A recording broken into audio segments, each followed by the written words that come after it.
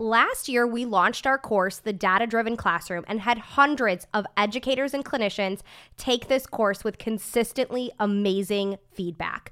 I heard from so many teachers how this course really changed the way they approach data, how they were able to set up simple data systems, train their paras, and be collecting data to make data-based decisions within days of finishing the course. That feedback made me so happy. Now, that course has been closed and unavailable since last year, but guess what? We are reopening the course, The Data-Based Classroom, and I want you to be one of the first ones in. If data is something you have been struggling with for years, let's work on this together. Let me give you all of the tools to make this something that can consistently happen in your classroom. And guess what? Since you are a podcast listener, and I absolutely love my podcast listeners, I have an awesome code for you. When you use the code DATA100, you're going to get $100 off of the course bundle. Now, this code is only going to be usable until March 20th. So you only have 1 week to use this code, but Data100 will get you $100 off of that course bundle. So that means for less than $200, you are getting the amazing data toolkit with literally hundreds of data sheets, all editable. And don't worry, I teach you how to edit it. And that entire data-driven course that touches on academic data, behavior data, staff training, and so much more. There's a link in the show notes with all of the information. Let's make this year the year that data really works. Hi, I'm Sasha Long, special ed teacher and board-certified behavior analyst. Welcome to the Autism Helper podcast. I'm here to explore different strategies to improve the lives of individuals with autism.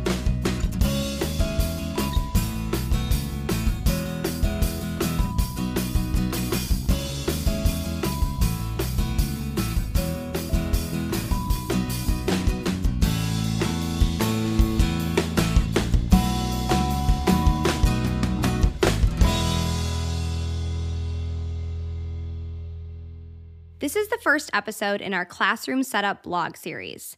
So I've kind of coined this 7 steps term only because I am such a checklist person and I love a numbered to-do list. Because the classroom setup process is super overwhelming that we need a checklist or a numbered bulleted list to guide us through that process. And when I say classroom setup process, I don't mean for first-year teachers. I mean every special ed teacher every year. Because the needs of our kids change so much year to year, that classroom setup process is going to be just as cumbersome and important as it was your very first year teaching as it is today, even if it's your 10th year teaching. So this first episode is going to be step 1.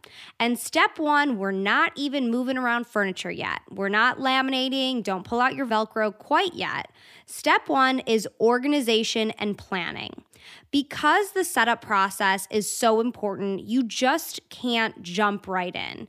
You have to think about the choices you're making and why you're setting up your classroom or utilizing your materials or your staff in a certain way, and really spending the time thinking about it is important. And I include this as step 1 on purpose. This could be presumed, this could be like a pre-step that we could just, kind of assume that everyone does this.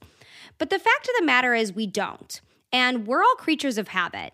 You might just go set up your classroom the exact same way you did last year. Like, okay, this is where I put my schedules. This is where I put my morning time.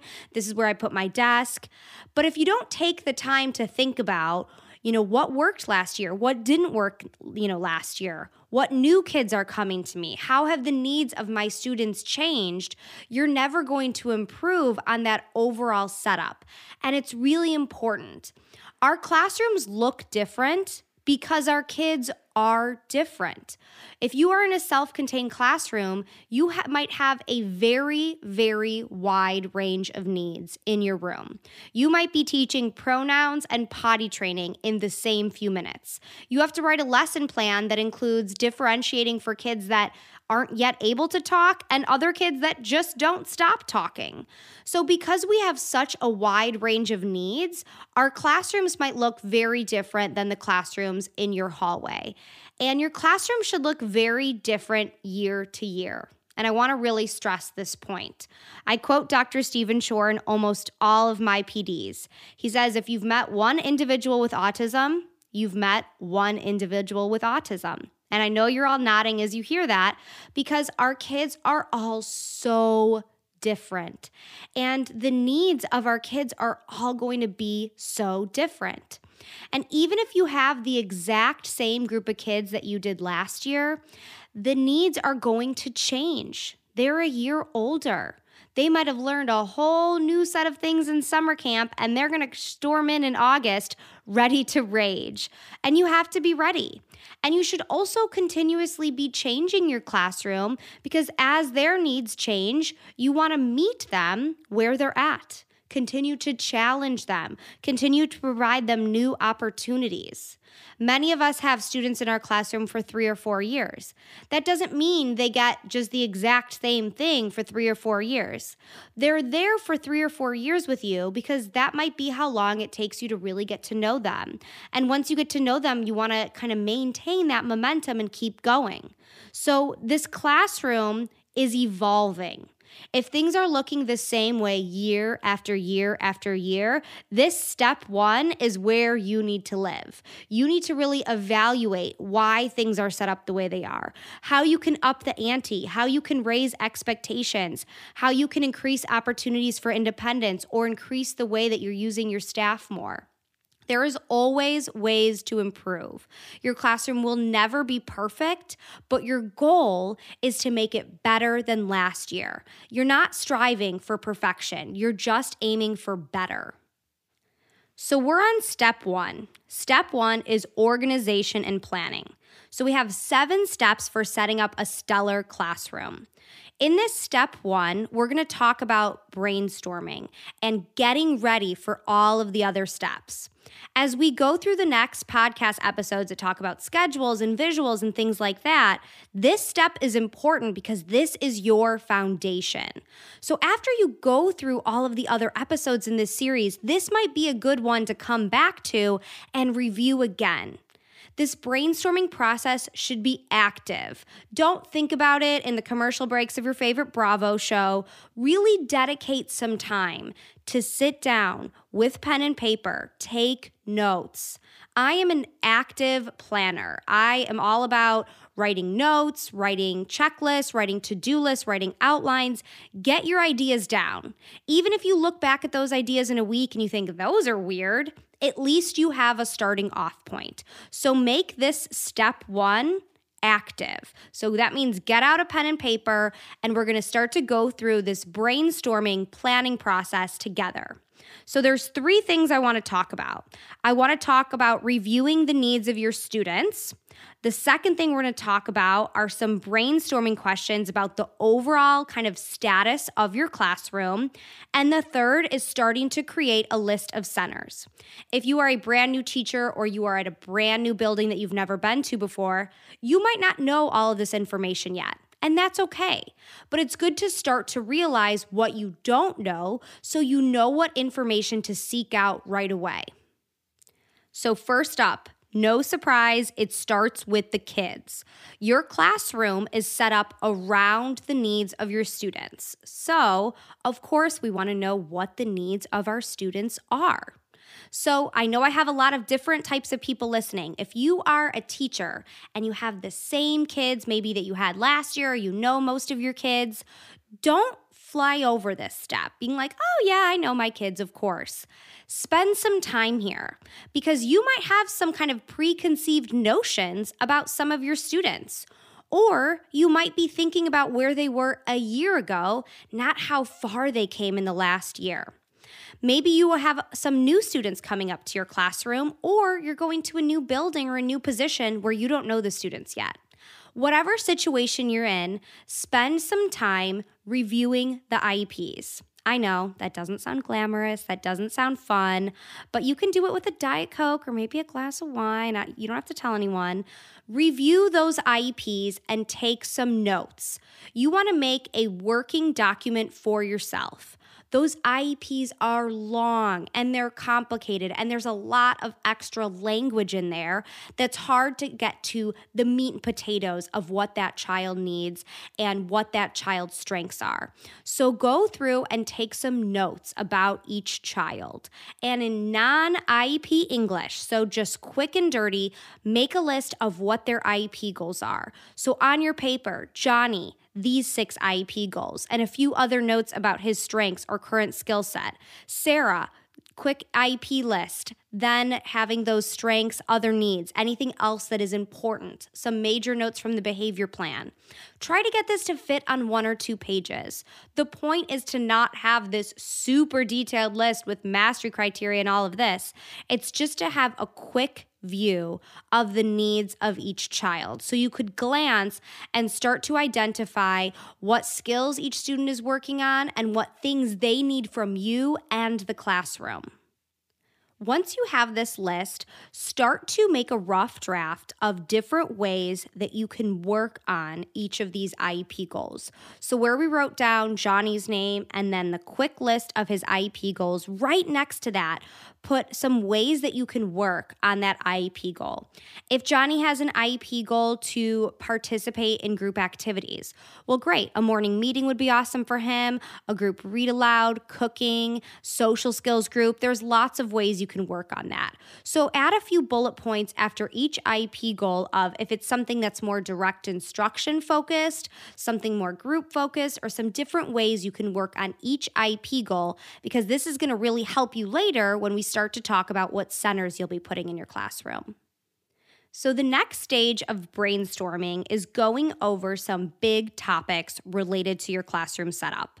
When I do this in a full day PD, I call it 20 questions, but I've summarized it into a way shorter list of questions for today. But this is basically just hitting on some of the big, important, and influential topics that will affect how your classroom runs on a day-to-day basis. You don't need to have an answer or a plan yet for each of these areas, but you want to start to get that process going of how you will be setting this area up or how you will be implementing this part of your classroom. So the first thing to think about here is the adults in your room. So how many adults do you have? Not how many adults should you have, but how many adults will you have in your classroom on a daily basis? How many classroom assistants? How many paraprofessionals? Are any of those paraprofessionals dedicated paraprofessionals, meaning a one-on-one paraprofessional? If you have a one-on-one paraprofessional, that paraprofessional should be with that child all the time. You cannot misuse the way that staff is placed in your room because mom or dad or a previous teacher and likely a lawyer or an advocate fought very hard to make sure that that staff member is with that child. And I know sometimes when you review the IEPs and the needs of your students, it seems maybe ironic that the child that needs a one-on-one isn't the one that has it, and another child that you think, oh man, this kid doesn't really seem like maybe he needs a dedicated staff person, does have one. It's not your decision to make right now. Right now, you have to follow what that legal document, that legal IEP says. So look at your staffing. Write down, even if you know it, I know it seems silly, but write down, I have 2 paraprofessionals. I have 1 paraprofessional that's dedicated for Sarah. Write that down right now to start to get that plan. Next, look at how many students you have. And you have that snapshot list of IEP needs already, so that'll be a quick answer you can write down. I've got 9 kids. I've got 11 kids. And then start to think about how you can group your students together. So that's why that quick list of IEP goals is really important, because it's going to give you an idea of what kids have similar academic, communicative, and behavioral needs. So you'll be able to see which kids could work together on similar goals. Maybe several students are reading at a similar level or working on some of the same math concepts. We want to be efficient. We want to group kids that are similar so we can provide instruction at one level to more than one child, right? Most of us maybe don't have a staff member for every single child, and the skill of working and learning together is hugely important. So group work is great. So see where you can start to develop those groups. Remember, with everything we do here, this is going to be a rough draft because you might be getting some new kids to you, or you're going to a new classroom and you're like, wow, these groups look perfect. These 3 kids are on the same level. These 2 kids are on the same level. And these 3 kids are on the same level. How beautiful. Well, first of all, that rarely happens so nicely. And if it does, you know there's probably a catch. So there might be some kids that have very similar academic needs, but maybe behaviorally are very different. So we'll talk about that in some of the other steps when we get to some of the behavior portions. But you don't want to pair kids together that have conflicting behavioral needs. So if one student is very triggered by loud noises and another student constantly makes loud noise, it seems tempting to put them in the same group when they have very similar IEP goals, but I promise you it's not going to work out like how you think. That might be a goal to work towards, but don't start the year with that conflict right there ready to go. So start to group your students together. So we've got the adults, we've got the students. Now let's switch gears and start to think of the structure of your classroom. So a few bullet points that we have to have. Independent work. And if you could see me right now, I'm quoting independent. Just because your kids can't work independently now doesn't mean they won't by the end of the year. So you should have some area of your room, which we'll talk about more in the next section, for independent work. So start to think about what that looks like. Then think about student desks and student materials. Where are your kids keeping their stuff? Their pencils, their notebooks, their scissors. Will you have a desk for every student? You don't need to. My first year, I put a desk for every student because I thought that's what you had to do. And then I realized that half of my classroom was taken up with student desks that we rarely sat at. And I had a big classroom, so that means I was really taking up a lot of real estate. And I soon realized that that wasn't helpful for us. We needed all of the space because we needed to have a lot of different types of centers. So this is going to be where the reflection piece starts to become really important. So think about how your classroom was set up last year. Where did your students keep their stuff? Did that work? Did that not work? Was there something problematic about that? Was the open bins of, hey, everyone come get stuff when you need it? Was that a hot mess and things were spilling and kids were getting lost going to and from that area? Then don't set it up that way. So reflect back on what worked and didn't work related to where your students are sitting, their desks, and how they access materials. So we've talked about student materials. Now let's switch gears and talk about teacher materials. There's a lot that goes into this. There's paperwork, there's data, there's extra resources, there's extra materials. You know, at the start of the year, you have like 706 glue sticks. You shouldn't put 706 glue sticks out in August. You should pack up most of them and only put out what you need. In our classrooms, we tend to have a lot of stuff. Because when you're teaching such a wide span of needs, you're going to have a lot of materials. You might be having some kids that are working on color identification and other kids that are working on division. So imagine all of the materials in between that you're going to need. Organization is so key here. And I mean all of those so's. I just needed all of them in there. Because there is no point in spending time and money making all of these materials if you can't find them when you need them. You need an organized classroom, not because it's pretty and it looks nice for Pinterest. It's because we have so much stuff in our rooms that if it's not organized, it simply won't function. I don't mean organization that's color-coded and printed and labeled. You just need a system for putting things away and finding them. You can label things with masking tape, with Post-its. The bins don't have to match. I don't care. But everything needs a home, and you need to be able to put something away and find it when you need it. So think about all your stuff. Where is it going? You should only have out in your classroom what you need for that month or that quarter. If no one in your classroom right now is working on division, there should not be a division center or division worksheets out in your class. Store them in a bin, store them in a closet, put them away somewhere. I know everyone's saying, well, I don't have a closet. That's okay. Buy those big Tupperware bins, load up materials that you're not using right now, label what's in there, and put them in one corner of the classroom.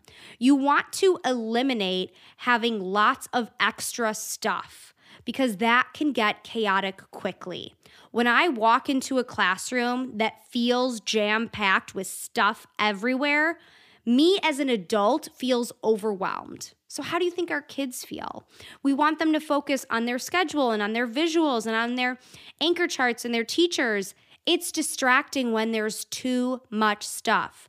So spend time thinking about your classroom last year. What worked with this? What didn't work with this? When you packed up your classroom at the end of the year, did you find resources that you hadn't used the whole year that you totally could have? We've all been there. You pull open a bin and you're like, oh my gosh, I forgot I made these file folders, or I forgot I made these adorable spring-themed work tasks. I could have used these a month ago. And it's frustrating because we want to be efficient and we don't want to waste time. So you need good systems for organizing your resources and materials. And those extra school supplies, like I mentioned with those 700 glue sticks. You don't want to be asking mom and dad 3 months into the school year to send new stuff in. So pack a lot of it up and make sure that we're slowly putting out new things and we can ration it throughout the year. So next thing to think about related to the needs of your students is to highlight any specific or high needs students. So when we did that quick snapshot from the IEP, you likely noted anything really important that might affect your daily school and classroom life related to behavior. So this is something to think about in your classroom setup process. And we'll talk a lot more about this in step number 2, classroom structure. But note, do you have students that are aggressive?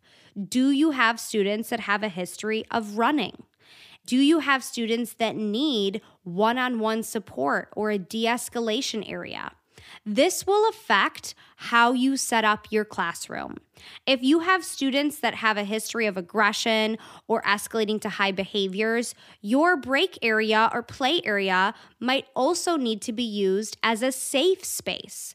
So if it needs to be used like that, you don't want to have big metal file cabinets near that area. You maybe don't want to store heavy, large toys in that area. Believe me, I have run into this problem and learned it the hard way when I had an Etch-a-Sketch to the head, which really hurt. I learned that if I'm using my play area as a safe space while a child is de-escalating, I shouldn't be keeping heavy toys in there that they can throw. And yes, I do very much regret that. So think about that. For your runners, and we'll talk a lot more about this in step 2, their schedule shouldn't be right by the door. I ran across this issue with a teacher I was consulting with about a year ago. She had a student with really high frequency running, would sprint out the door, and she was a great teacher at a great classroom. But sometimes when you're all the way in it, you don't see the really obvious solutions. So when I walked in and saw that the schedules were stored right next to the door, and this child, every time he checked his schedule, which was about 25 times throughout the day, was right next to that door that he wanted to run out of, it seemed super obvious to me, hey, why don't we move Johnny's schedule? And the teacher was like, oh my gosh, how could I not have thought about that? I just always put the schedules there. So you want to question these decisions for your runners. Why are they sitting too near the door for certain subjects? Where are they working throughout your day? And like I said, we'll get a lot more into the specifics of that in step 2. Think about what technology you have. Technology is important and technology is expensive. So we want to be making sure to take care of the technology we get. If you have iPads, where are you storing them? There is no panic like the panic of a teacher who thinks they have lost a classroom iPad. I have also been there. Make sure there's specific spots for where iPads go so you don't run into that. Where is it locked during the school night when you leave? Where's the smart board? Where are computers? How are you getting all of the technology that you are entitled to? Is your classroom supposed to get iPads, but they never did? Figure out a plan to advocate for your class and email your principal in the summer to get that ball rolling. Next, think about for the classroom process setup, think about budget. I know. This is probably something we have never thought about. Setting up a whole classroom can be really expensive. My first year teaching, I walked into an empty room. I wasn't taking over a teacher's room that left. They were bringing a whole new class of kids to this school. So when I walked in, there were empty tables and empty shelves, and that's it. It was absolutely terrifying. I kept thinking, when is the stuff coming? There wasn't any stuff. And you know, and I know that stuff never came. I was expected to make or supply all of that stuff myself. And I spent way too much money my first year. And I was 22 years old. I had a new apartment. I barely had enough money to get groceries. And I'm not exaggerating because I spent too much money on my classroom. I should have set a budget and I should have tackled one section at a time and gotten creative with recycling things and donors choose, which I learned about later, but I didn't know right away. So are you going to have a budget for yourself? Think about that now. The last brainstorming question is, how are you keeping things age appropriate? This is a great reflective question for teachers that are going back to their same classroom. Sometimes we lose touch with what the needs are of our students' general education peers. If you feel like this might be the case, then pop into another classroom of the same grade level you teach. If you teach 1st through 4th grade, go into a 2nd grade room, go into a 3rd grade room, go into that 4th grade room. See what those rooms look like. What's on the walls? What toys are in the play center? What's on the tables? If you are junior high school, this is even more important for you. Go into that 8th grade class. Go into that sophomore English homeroom. See what it looks like. Your classroom doesn't have to look exactly like theirs, but it's important to know what those classrooms look like because that's what you're moving towards. And you want to make sure to keep things age appropriate. And I could easily do a whole podcast episode on this, and I probably should because I have a lot to say on this topic. But for older kids especially, you can still work on foundational level skills with materials and content that is appropriate for a 15-year-old. So that's important to note. I will link some blog posts on this topic because I don't want to let myself go on a tangent. So those are just some topics to get you started brainstorming. So from the needs of your students, from student materials, teacher materials, looking at technology, looking at budgets, starting to get an idea of the status of your classroom. What do you have? What do you need? What do you know? What do you need to know? So the last step of this brainstorming step, I know we're in lists of lists. It's getting crazy. But the last thing to think about is what centers you will have in your classroom. And I kind of break up the types of centers you'll have in your classroom into about 4 or 5 categories. So one type of center will be some type of group center. So this is your circle time, your morning meeting, your group work, your cooking.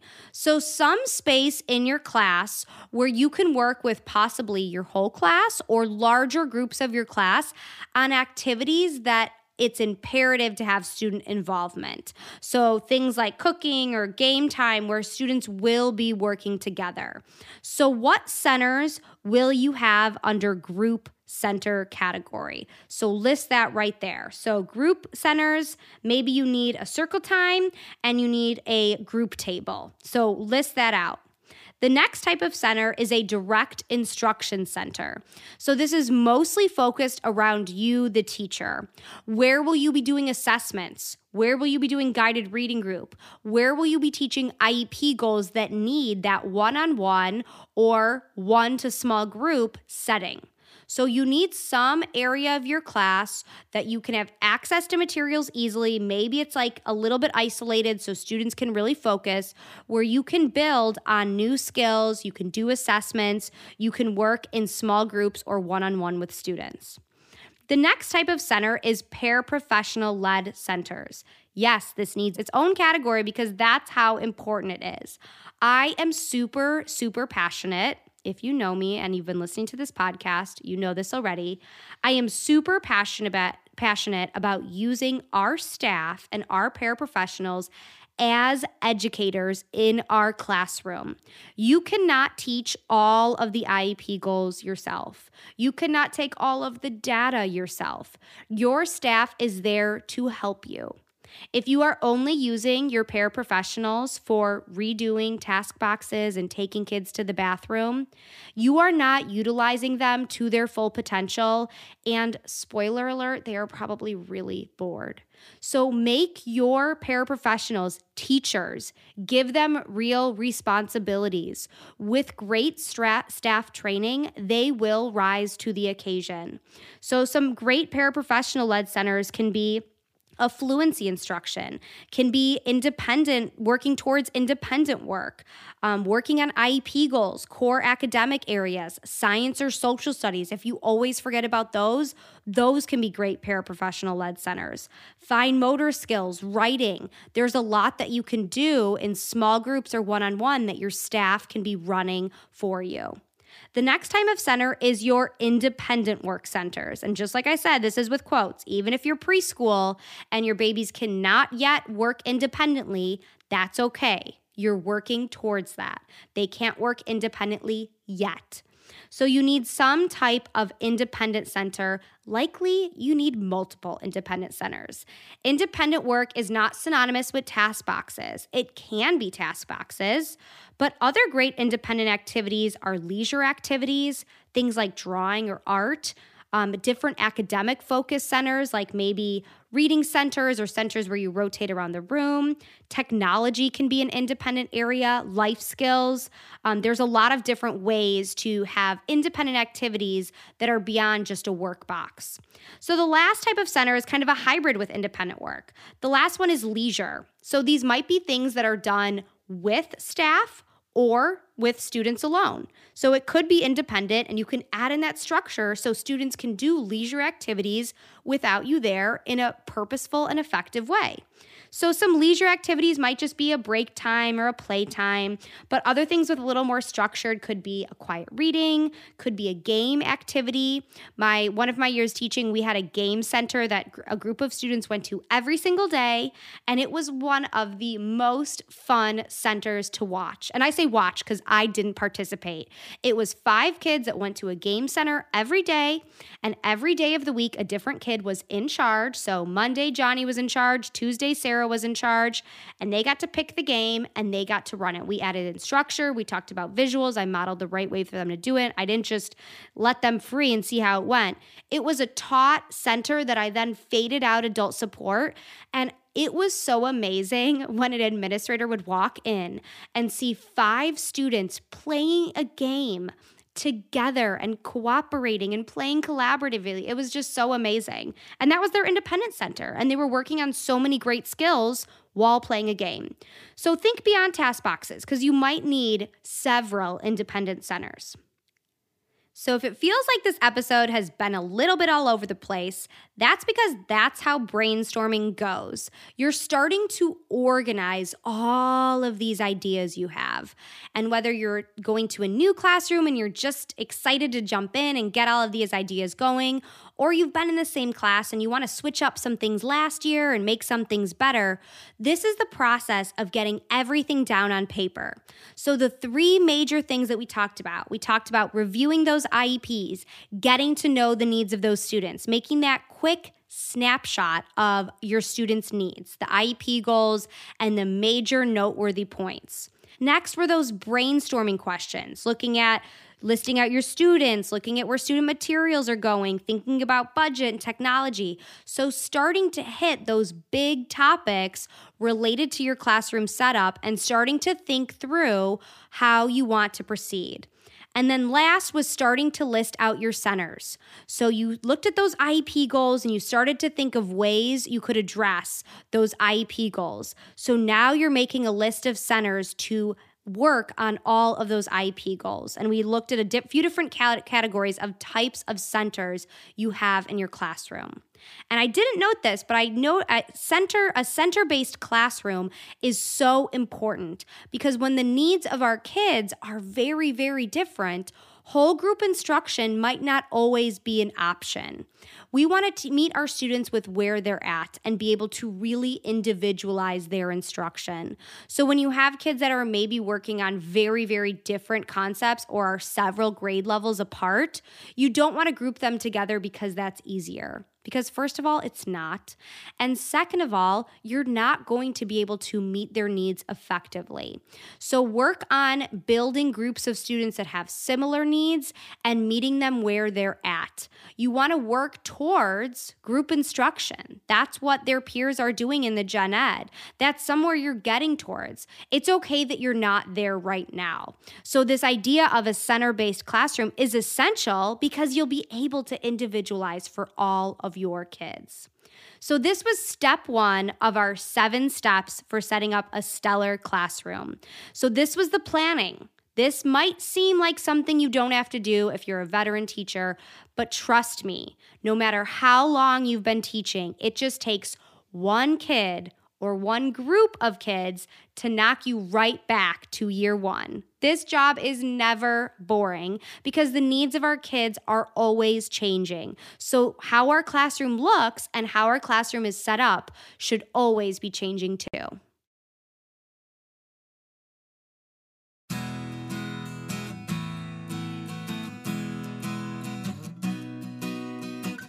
If you would have told me a few years ago that my favorite part of my job is getting up in front of sometimes a few hundred people and giving a presentation on data or behavior academics, I would have thought you were crazy. I did not always like public speaking. Actually, to be totally honest, public speaking was something I used to be pretty afraid of. But now it's literally my favorite part of my job. I love being in a room of my people, of the special ed world, teachers and parents and clinicians, and everyone that's on the front lines that's working so hard for our students to give them the best opportunities and the best classroom experience.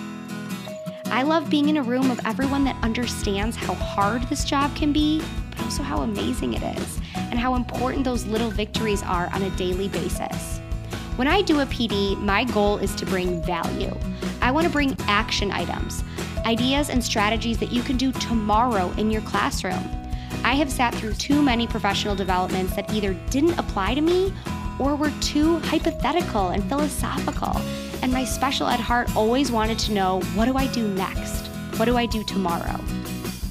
If you are interested in learning more about how I can come to your school to do a professional development, please visit theautismhelper.com/speaking. There's a contact form as well as a lot of information about all of the different sessions I give. I'm happy to answer any questions and work with your school district.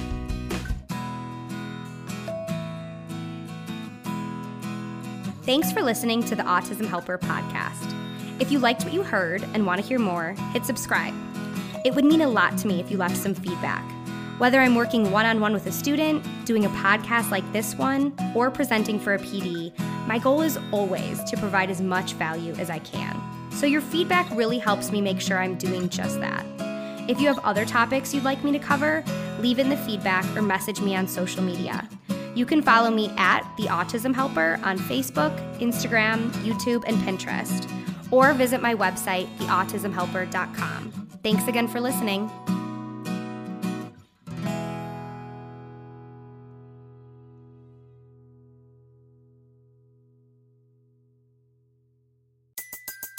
Everybody in your crew identifies as either Big Mac Burger, McNuggets, or McCrispy Sandwich. But you're the Filet-O-Fish Sandwich all day. That crispy fish, that savory tartar sauce, that melty cheese, that pillowy bun. Yeah, you get it. Every time. And if you love the Filet-O-Fish, right now you can catch 2 of the classics you love for just $6. Limited time only. Price and participation may vary. Cannot be combined with any other offer. Single item at regular price. Ba-da-ba-ba-ba. Having the right resources for your classroom is essential to making sure your classroom is running smoothly. At the Autism Helper Shop, we have all of the resources you need to make sure you have the behavior, communication, and curriculum supports for your students. Within our shop, we have adapted books, task cards, resources aligned to the VB map and the ABLES, behavior plan flowcharts, data sheets, curriculum. Everything you need, whether you are an early childhood teacher or a high school teacher, we have all of the resources that will meet those students' needs. So head over to shop.theautismhelper.com to check out all of our resources.